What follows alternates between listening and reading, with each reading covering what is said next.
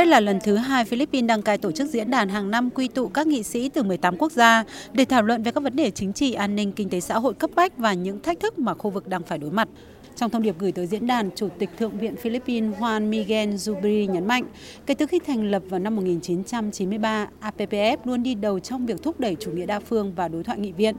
Trong 31 năm qua, các nước đã đạt được những thành công kinh tế cũng như đã giải quyết được những cuộc suy thoái lớn. Thế giới cũng trải qua nhiều cuộc khủng hoảng y tế cộng đồng, đặc biệt là dịch SARS và đại dịch COVID-19. Các nước đã cùng giúp đỡ lẫn nhau vượt qua những cơn bão, hạn hán và những trận động đất gây thiệt hại lớn.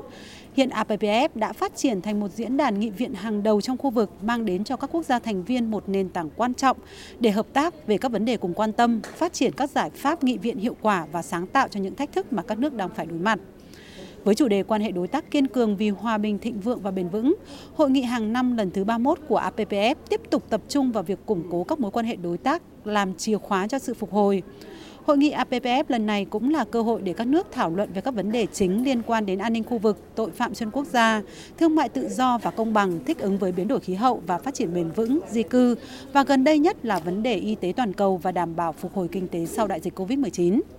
Với 3 phiên họp với các chủ đề quan trọng về chính trị, an ninh, kinh tế và hợp tác tại khu vực châu Á Thái Bình Dương, diễn đàn cũng là nơi các nữ nghị sĩ và các nghị sĩ trẻ thảo luận các biện pháp hợp tác cùng nhau.